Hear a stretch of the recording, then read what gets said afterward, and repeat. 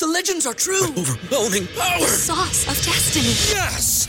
The most legendary sauce has arrived as McDonald's transforms into the anime world of WickDonald's. The greatest flavors unite in all new savory chili McDonald's sauce to make your 10-piece Wick Nuggets, fries, and Sprite ultra-powerful. Unlock manga comics with every meal and sit down for a new anime short every week only at WickDonald's. Ba-da-ba-ba-ba, go! At participating McDonald's for a limited time while supplies last.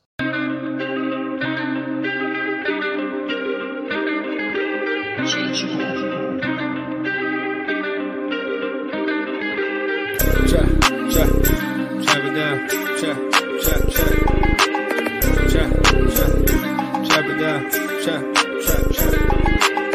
down, chop it down, you gon' chop it down. Chop it down, you gon' chop it down. I just appreciate everybody watching. Watch him throw the ball, we gon' pick it off. You gon' let him hit the hole or you gon' cut it off. You gon' play through fourth and long or you gon' punt it off. Your defenders, heavy hitters, put your pads in. Don't be looking for the ref to throw no flags in. Keep the helmet on, keep the cleats tight. You the type to want to win by any means, right? You should look alive. This is Trap or Dive. Yes, sir. Welcome back to another episode of Trap or Dive podcast provided to you by 214 Media and SB Nation's Hogs Haven. I am your host, Marley Mo, in here with AJ and Dre. Record the episode. Look, so I don't have any non-draft topics to talk about. I think we could go ahead and get them right. I mean, unless AJ, I saw your tweet. I wanted to save this on the show. You know, I did see your tweet about Snowfall. I don't think it's a good time to talk about it. I'm not sure. But I just saw it, so it was kind of crazy. I'm gonna leave it. I'm gonna leave it alone. But Shorty crazy. My Duke's a wild. She a wild one. Hey man, this has been an amazing season. So many things have happened that couldn't even predict. I never would have thought accident hit the enter button. Yeah, I was like, why am I hearing Trap or Dive music again in my ear? But yeah, I never thought that she'd be the one not to spoil it for anybody else. Yeah. AJ, Dre, man, how y'all doing? Y'all straight? Y'all good? I'm good, man. Like, I don't watch Snowfall, but maybe I'll watch it one day, so don't spoil it for me, you know. Well, luckily for you, the season is about to end. The series is about to end, so you can watch it on your own time. But when you get locked in, bro, you're gonna get locked in. It's up there. At least I'll have a whole binge watching episode. All right. Cool. So administrative items, man. If you are new to the Trap or Dive podcast, if you are listening or watching, whichever way you are doing it, make sure you hit that follow button. Make sure you hit the subscribe button. We definitely appreciate it.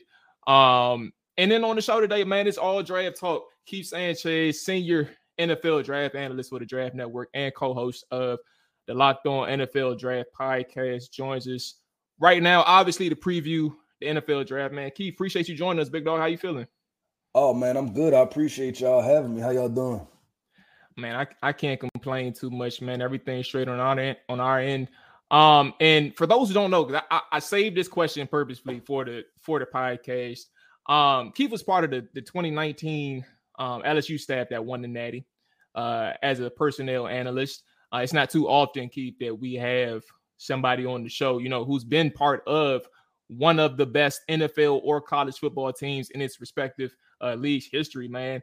I gotta ask you, just walk us through that season. That was a crazy year. Hold on 1 second. What happened with AJ? Okay, boom. That was a crazy year, bro. And like, I didn't see it coming with LSU. I didn't over the years, that team was kind of building to that moment. But over the years, I didn't know what it would take for them to get over the hump in a sense. But you were there. You were foot on the ground, man. How did that season feel for you? And was that a year where you kind of knew that this was your championship year? Like it was no other team that was going to win it except for LSU? Man, if I told you that, I'll be lying, right? I knew that we would have a really good football team, but what people always forget is the year before, right? Like that year that Joe Burrow won the Heisman, won the national championship, there was a year before that he was at LSU, and I think he threw maybe 22 touchdowns and 9 interceptions, right? Which is a okay football year. So I knew that we would have a good team because we had really good leaders. We were really competitive on all levels of the defense and offensively. You know, we watched Justin Jefferson. We knew Jamar Chase. Like, we knew Clyde can tote the rock. So I knew that we would have a good football team. But, I mean, we have to be honest, right? Like, we still play in the SEC. You know what I'm saying? And that's a week in, week out battle. So that's going through, you know, Florida with Kyle Pitts, right? That's going through this, you know, that vaunted Georgia defense. That's going through Bama, right? Which up until that point, I think it had been maybe 10 years since we had last beat them. It had been a good game, right? But was it really a rivalry if you don't beat them, right? And we had to beat them at home. So, man, to be honest, to answer your question, Mo, the process and the approach, and it's one that's kind of cliche, but it was one that Coach O just consistently emphasized. It was a week by week process, man. Like when it was week 1, we focused on who we were playing week 1. When it was week 2 to travel to Texas and that showdown, we focused on week 2. When it was week 8 to play Florida, we focused on Florida. And then when we got to Bama, I think that was the first time, and I had been around LSU for 5 years at that point, right? That was the first time I think that it was like, you know what? We're not worried about them. We're going to worry about us. I think that was the first time that I think it was that attitude. I think there were years prior to where, you know, we were so focused on Bama, but not focused on LSU. And so going into I think we played free, man. We played free. We played relaxed. You had guys like, and it's the players, man. It's the guys like Jamar Chase and Justin Jefferson. I know they're known for doing the gritty and stuff like that, but if you really pay attention to them, for the most part, they're guys that just go about balling out and going about their business, right? Like, for the most part, that's who they are, and that's what happened, right? We stepped into Bama. We was like, you know what? We ain't worrying about them. We're not worrying about Trayvon Diggs and all those guys on that side of the football. We're going to ball out. We're going to hand it to y'all. We're going to walk up the field and do our thing. And, man, once we got to the playoffs, I think it was more so, you know what, we here now. Let's just go win it. So I think it was a confidence, but it was not arrogant, but I think it was a confidence that, you know what, if we play our best football, then I'm not sure how many teams can hang with us. But Keith, I wanted to follow up on that because obviously Joe Burrow, you mentioned him. Was there any point in that spring or summertime that you all saw as a staff, this guy is really going to take this leap? I mean, because he took a leap that, I mean, no one foresaw. I mean, because even our fans here, we talk about how Dwayne Haskins beat him out for the starting quarterback job at Ohio State before he transferred. So, I mean, was there a point in that spring, maybe the spring game, the summer, you said, man, this dude's different now? Yeah, so those summer practices, those fall practices, and how those are structured are, you get 3 weeks pretty much leading up into the first week to practice of the game, right? And so those fall practices, every Saturday we would have scrimmages, and that's our offense versus the defense, right? So that's, you're talking about good on good, right? You're getting Derek Stingley guarding Jamar Chase. You're getting Grant Delpit guarding Justin Jefferson in the slot. You're getting Christian Fulton on Terrace Marshall. So that's NFL talent on NFL talent at the end of the day, right? And watching Joe Burrow, you seen this new offense where it was a lot more spread. It played to what his tools were, right? Like, I'll tell anybody, man, you go to the park, wherever you line up Joe Burrow with 5 or 10 of the best NFL quarterbacks, I'm not sure you're going to walk away and say that Joe Burrow has the strongest arm, because he doesn't, right? Like, and he probably, his arm talent as far as power and strength is probably slightly above average, to be completely honest. And that's no knock to Joe. But what Joe is very cerebral. And that's what that offense allowed him to do, right? Like, all of these option routes that you seen Justin Jefferson running the slot, they seen the defense the exact same way Joe Burrow could get the ball out of his hands, right? And then now you see in Cincinnati, with him being able to throw those kind of back shoulder balls, those 50-50 balls to Jamar Chase, Joe Burrow has good touch on his football, right? So I think it was just a combination of everything that fit. We finally had an offense that, was high powered, but it also fit what Joe Burrow did, because the year before, I think that offense was predicated more on the quarterback having an elite level arm, right? Getting the I formation, play action, throw these 15, 20-yard comebacks and drill them, right? Like right before the defensive back get there. And that wasn't necessarily Joe Burrow's strongest suits, but the guy, he's a gamer. He's extremely tough. He's smart as hell. And he just knows how to, he's very precise with the football. And I think that's what kind of came about with that. AJ, Dre, only we can hope that Sam Howell can blossom to the nearest degree that Joe Burrow did, man. I ain't got no hope for that. Like, I thought about leaving Sam Howell out this conversation. It probably wasn't fair to him. I mean, you can't really leave him out the conversation when we got a guru on the line. Because I mean, even what he just touched on with Joe Burrow, I was wondering if, like, now in his process, you know, being in a different chapter of his life, how does he now evaluate quarterbacks after experiencing hands-on, you know, a Joe Burrow and, you know, the different intangibles that maybe you just can't teach at all. And that's that dog. Yeah, no, and I think you hit on it, AJ.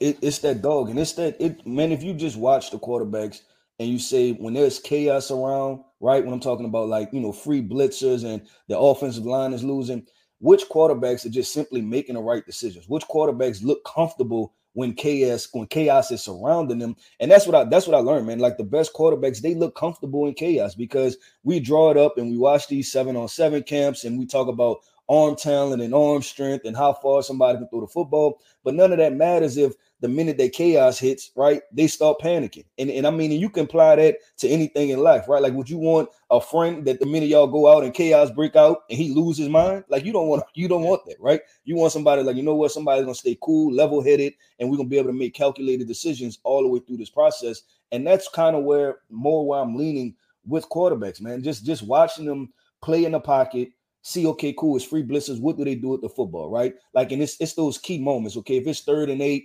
and, you know, how do they throw the back shoulder football? Like, just things like that. I think and I don't want to discredit the pro days, but when we're talking about Zach Wilson rolling out to his left, launching the football 80 yards down the field, and he goes pick number 2 because of that, I mean, then what are we doing, right? Like where do we go with this? And yes, he had arm strength and he can do that, but how many times did he do that in the NFL? So I look more at how, like, what a quarterback's demeanor. Like, when you look in their eyes, like, and we've all been there, right? Playing park ball, high school, college, whatever, and you be like, man, that dude's scared.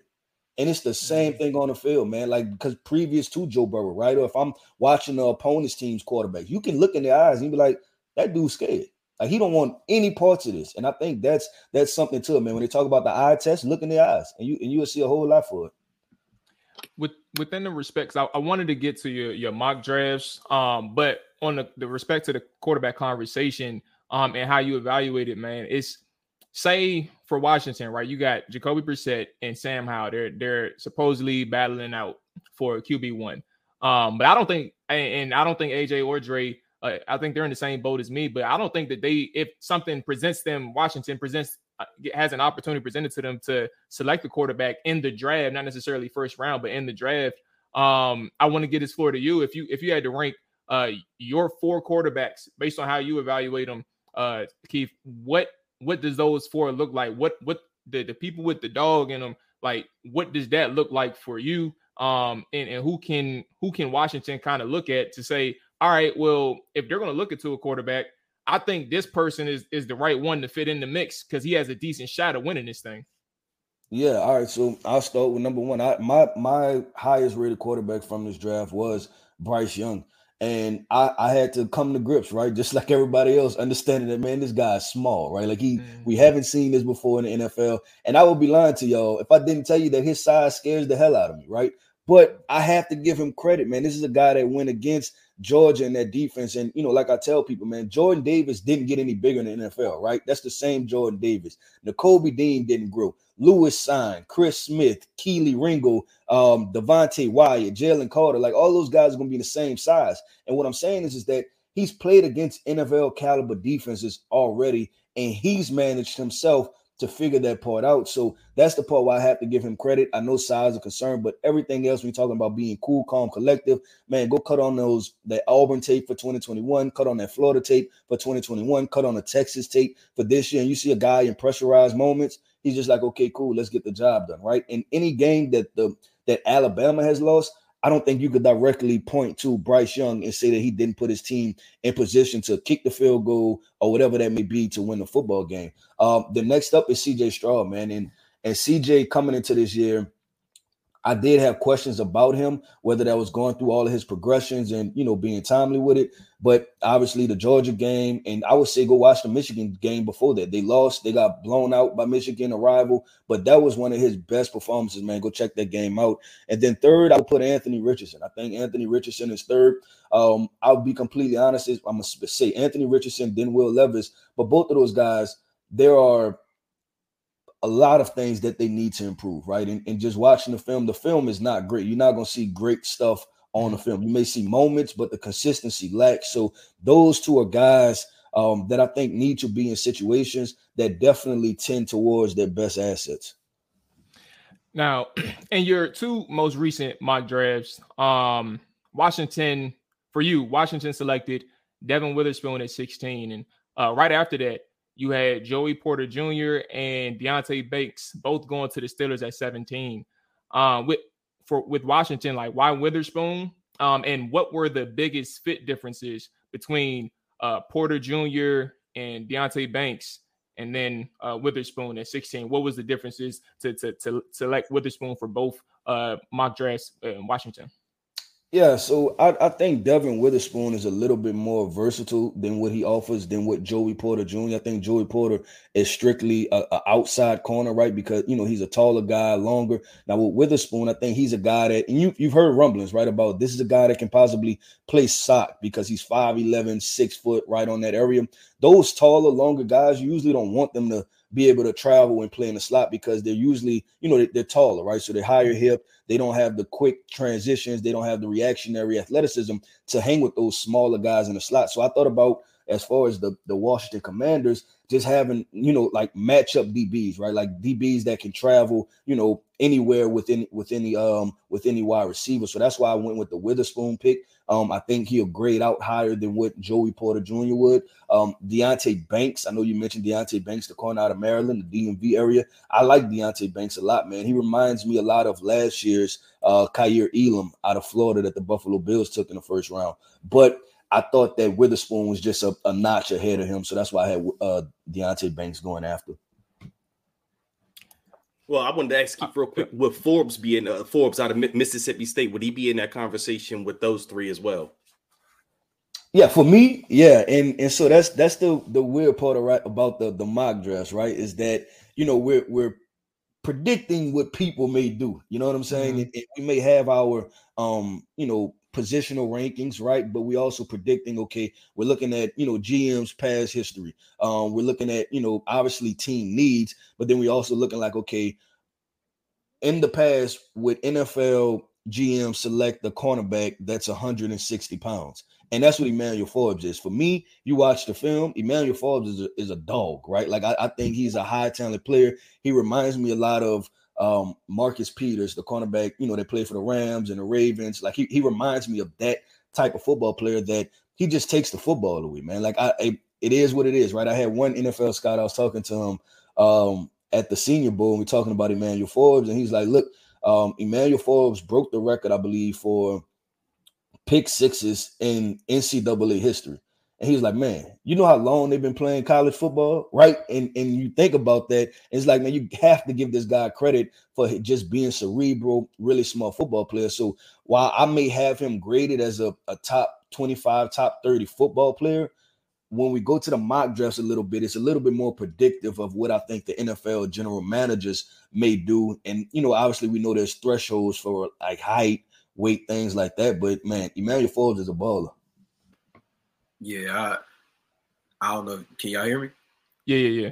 It's the little video delay, but we can hear you. Yeah, but yeah, I was just like, I don't know. I'm in the Matrix over here, video wise, but I definitely like Emmanuel Forbes. I think he's a ball hog. Kind of reminds me of, like you said, Marcus Peters and Asante Samuel. They just got a knack for the ball. Like they're not gonna make no plays in the run game, but at the end of the day, you can't teach that intangible of being able to flip the field for an offense. And like you said, it's unfortunate that some of these teams value certain things more than the other. But I guess what I wanted to ask you is crazy. I want to say maybe a couple of weeks ago, I had came across you and some of your partners talking about the running back position. I'm very high on Jahmyr Gibbs out of Alabama and formerly at Georgia Tech, and I believe that he's running back number 1 in this draft. What's your opinion on that?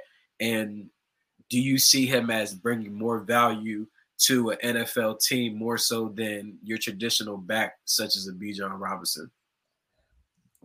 Yeah, AJ, I started smiling, man, when you said that, because that's something I've been battling, for the past couple of months, man. If Jahmyr Gibbs is in fact RB1, but what I think is this, man. I think when I put in my final grades, they'll probably be damn near equal in grade, but I think they offer you different things. And I have so much respect for Jahmyr Gibbs and his ability to catch the ball, period. Like, and I think we're used to hearing running backs, kind of like, oh, he could catch the ball out of the backfield. That's what we need. And I'm like, no, like, this guy is different. Like, I think he's a wide receiver. Like, he goes on most teams and he's the wide receiver 3. So in reference to the Commanders, right, I think this is a guy that steps in and he's wide receiver 3 behind y'all starting 2 wide receivers, right? Dotson and I'm blanking on our guy.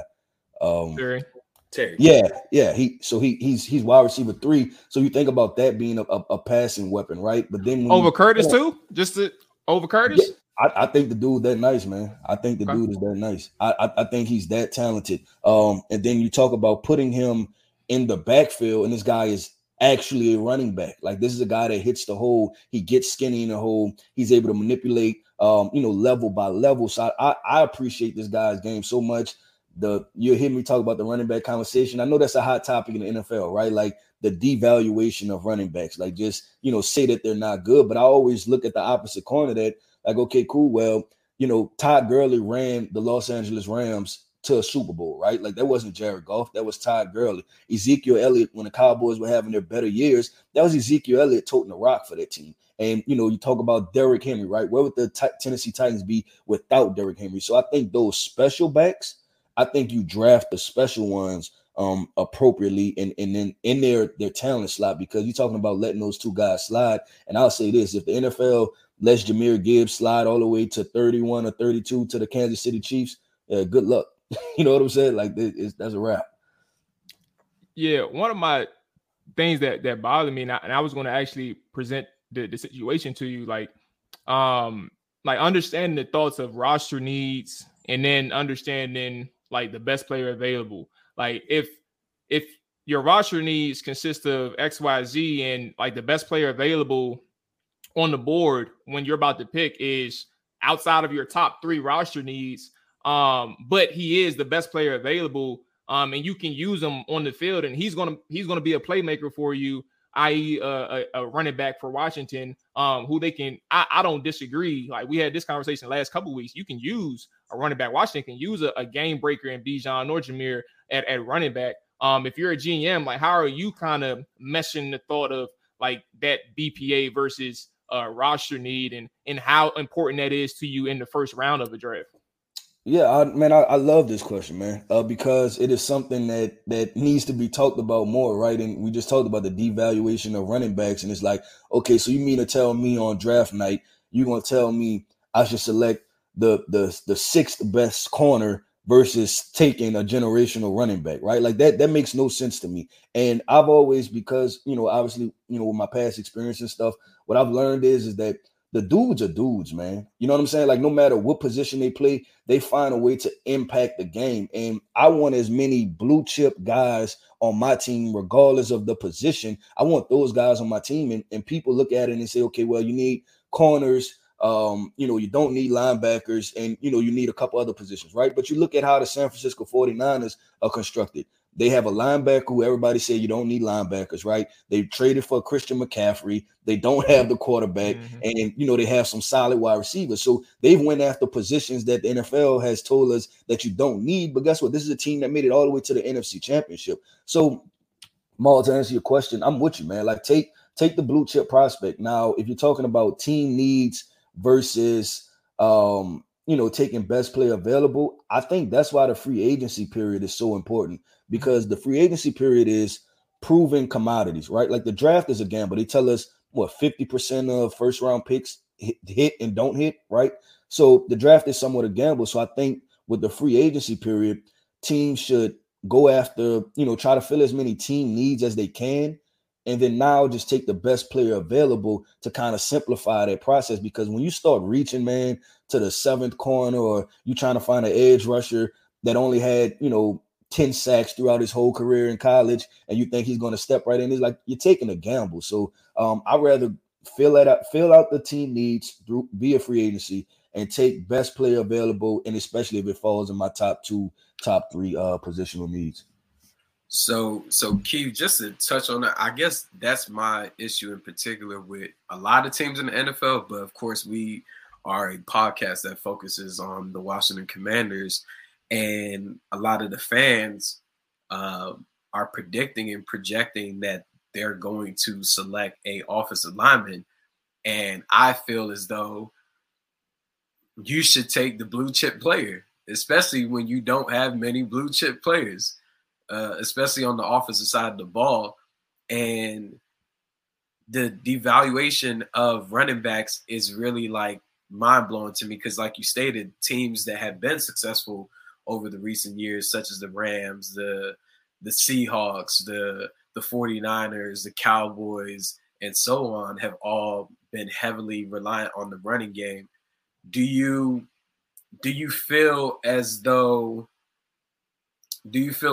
like Washington should primarily just focus on offensive line or cornerback there at 16, or should they possibly look to add more weapons, especially bringing Eric Bieniemy in to be their offensive coordinator?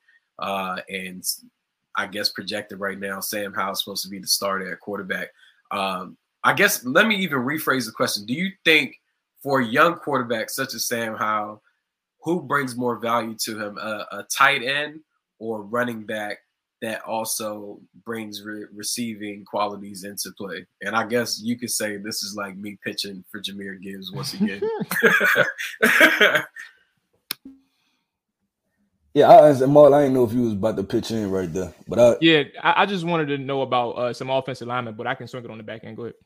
All right, cool. Yeah, so this draft, man, is in both positions, AJ. At running back, right? Like you have your 2 premier guys, and then I think that if those 2 premier guys there, and it comes down to running back and tight end, I'm taking the running backs. Because this tight end class, man, and nobody's talking about them. This is a deep tight end class. Like this is, and it's a deep class to where I think it probably goes 7-8 tight ends that I think in some capacity will start for an NFL team. Because nobody's talking about Iowa's tight end Sam Laporta, right? Or Michigan has a tight end named Luke Schoonmaker, who we know that Eric Bieniemy just came from the Kansas City Chiefs with Travis Kelce, who's a dynamic guy. Like that's a one-off, right? So I know you're looking for a pretty good football player at the tight end position. And I think those guys, Oregon State's Luke Musgrave is another guy that's 6'6", runs in the open field, really smooth, things like that. So I think you can find a tight end in the 2nd or 3rd round to where if those blue chips running backs are sitting right there, you definitely take one, because I'm with you, AJ.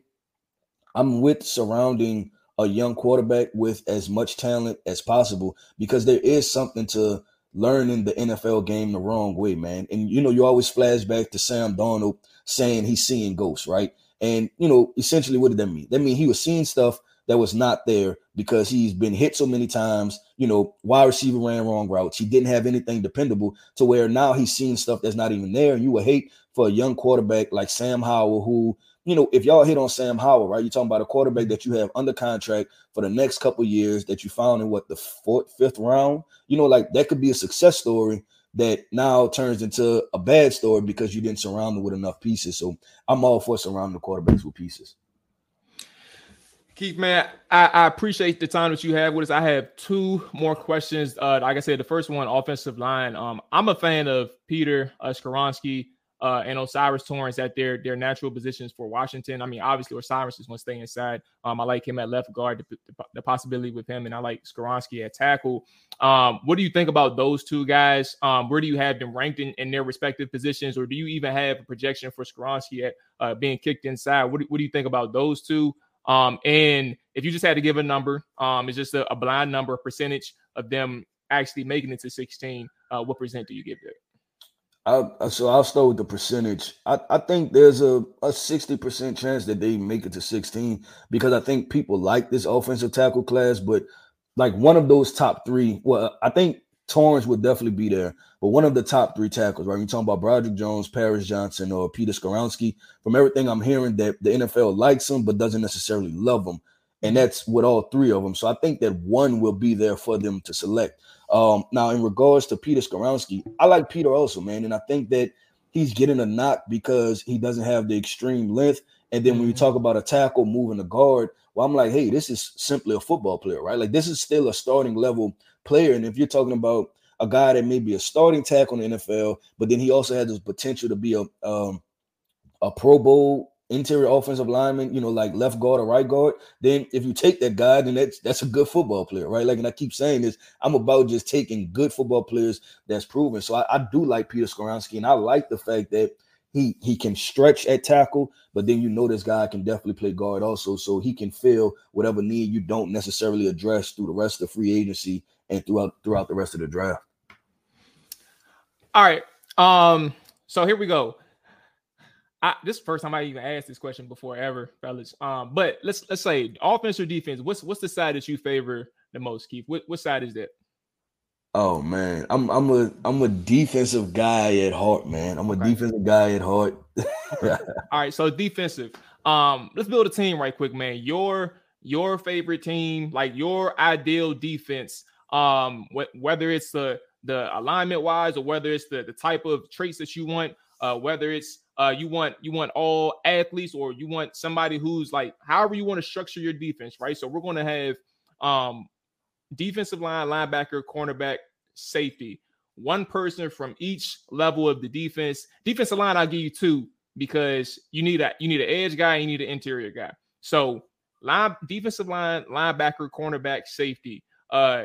Your prospects in mind from this draft, and maybe I should have gave you this question ahead of time. You got time to think about it. It's perfectly fine. But if you were to build a defense from this draft class based on the people that you've evaluated over the past few months and things like that, what would your ideal defense be? Who would those prospects be?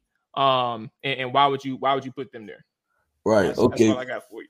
Yeah. No, I'm with you, man. So and I get to take all first rounders. Hey, do what you gotta do. Hey, I'm not going to limit you. I'm not going to restrict you. The floor is yours. Go whichever way you want to.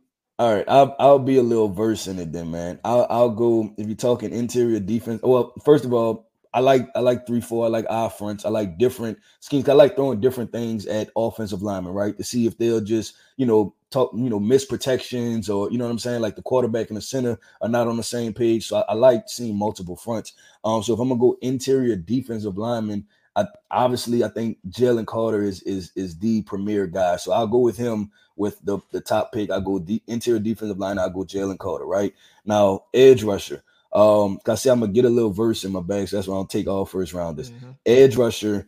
I'll go Tennessee's Byron Young as a stand-up outside linebacker. Man, I like that guy's first step explosiveness. I really like what he can do and what he can offer. Obviously, Will Anderson is my number 1 ranked edge. But like I said, I'm going to be a little versed and throw out some different names. So Tennessee's edge rusher, Byron Young is definitely who I will go with next. If you're talking about linebacker, the guy that I think is the most instinctual inside linebacker is Henry To'o. Like watching that guy play inside linebacker, he flows inside the outside. I think he's a guy that we're going to over-evaluate, and then everybody's going to be like, damn, he's a really good football player. How did we miss on him? And it's because we overvalued the combine type stuff. But this is a 3-year starter in the SEC. Played at Bama, instinctual as hell, smart, physical, fast flow, everything. I really like him.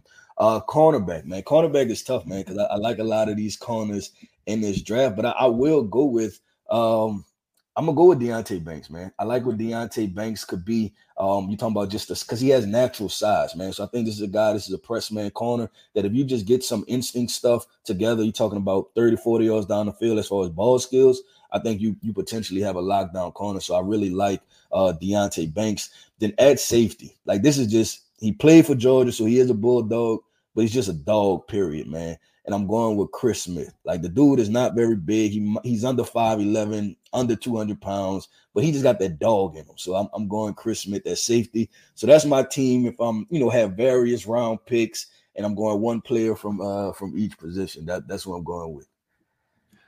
Sounds good. Hey, wait, sure you had something?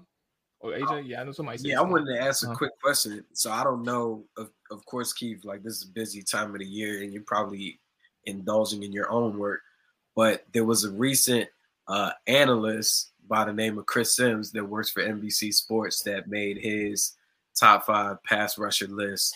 And on that list, he has Tyreek Wilson, 1. I think number 2 was Luka Van Ness. 3 was Nolan Smith. 4 was McDonald. And then 5 was Will Anderson.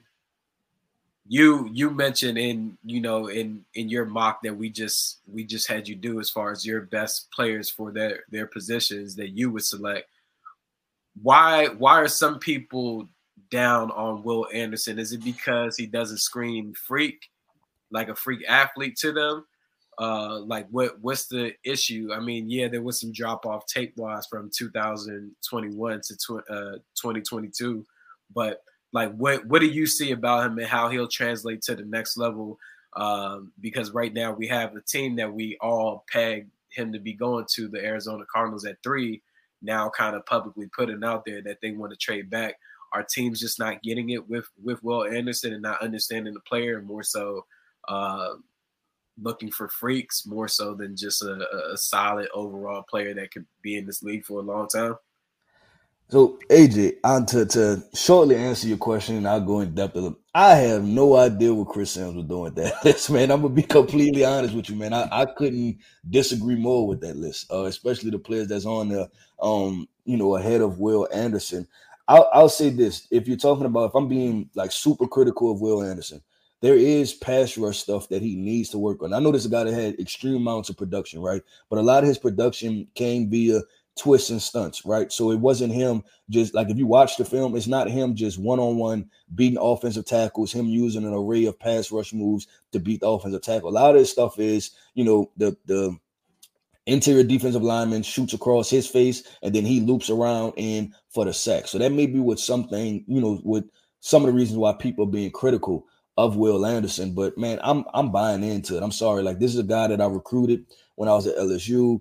Like, you're talking about one of the highest character people. And when I say character, I'm not just talking about like, oh, he's really good, in the classroom. I'm talking about character, like football character that's going to come in. He's going to demand excellence from everybody else. You don't have to worry about his mode or how hard he's going to play. He's going to leave it all out there on the football field. He loves the game. So I have no idea the disdain for Will Anderson. I don't know if some people, trying to do some different things. They want to try something different. But all 4 of those guys that you put ahead of Will Anderson, I would have them significantly behind Will Anderson, like significantly. Like, because Tyree, and I'll continue, Tyree Wilson, Lucas Van Ness, those are guys that you don't even know if they're going to play defensive end. I don't know if they have the first step elite quickness when you're talking about hand in the ground or outside linebacker to be able to beat offensive tackles consistently. These are big body guys that you're probably going to push inside in a 3-4 scheme. So we're on a Commanders podcast, right? So everybody's familiar with a guy like Ryan Kerrigan. I think they're closer to Ryan Kerrigan's than what they are to these elite level pass rushers. And Ryan Kerrigan is that's the top part of that, right? Like, there's still a lot of average guys that play good against the run with not elite. Even Kerrigan was average as hell. So I mean, you ain't got to sugarcoat it over here. So yeah, that's why I see those guys, man. And Will McDonald, he's a talented football player, but I still think there's a lot that he needs to improve on to be able to jump Will Anderson. Keith, man, hey, I appreciate your time. I appreciate you sticking with us a little bit past the time I asked. But it's definitely appreciated, man. Great conversation. I want to give you the floor to plug anything and everything that you got going on, big dog. Once again, we appreciate you, bro. Oh, man, definitely, man. Like you said, man, at the top of the show, man, senior draft analyst at the Draft Network, man. So we're talking about scouting reports, man. Go check those scouting reports. We probably have over 300 guys written up. Check them out during the draft. So if you want to know the ins and outs, I know a lot of people do mock draft simulators, right? So if there's some players that you're trying to figure out, man, go to the Draft Network. Pull up those scouting reports. Then you can reach me at The Talent Coleman on Twitter, man. Shoot me a question, DM me, holler at me. We can talk about it. And then, me and myself, and then my guy Damian Parsons, my co-host, we host the Locked On NFL Draft podcast, man, on the Locked On NFL Network. Man, that's 5 days a week, 30, 35 minutes. We cover things involving the NFL draft, a little bit of NFL conversation, college conversation, a really dope podcast. So make sure to, man, go subscribe to that. You can find it on YouTube or any of these, streaming platforms as far as with podcasts. Yes, sir. There it is. Down, set, hut, watch him throw the ball. We gon' pick it off. You gon' let him hit the hole or you gon' cut it off. You gon' play through fourth and long or you gon' punt it off. Your defenders, heavy hitters, put your pads in. Don't be looking for the ref to throw no flags in. Keep the helmet on, keep the cleats tight. You the type to want to win by any means, right? You should look alive. This is Trap or Dive.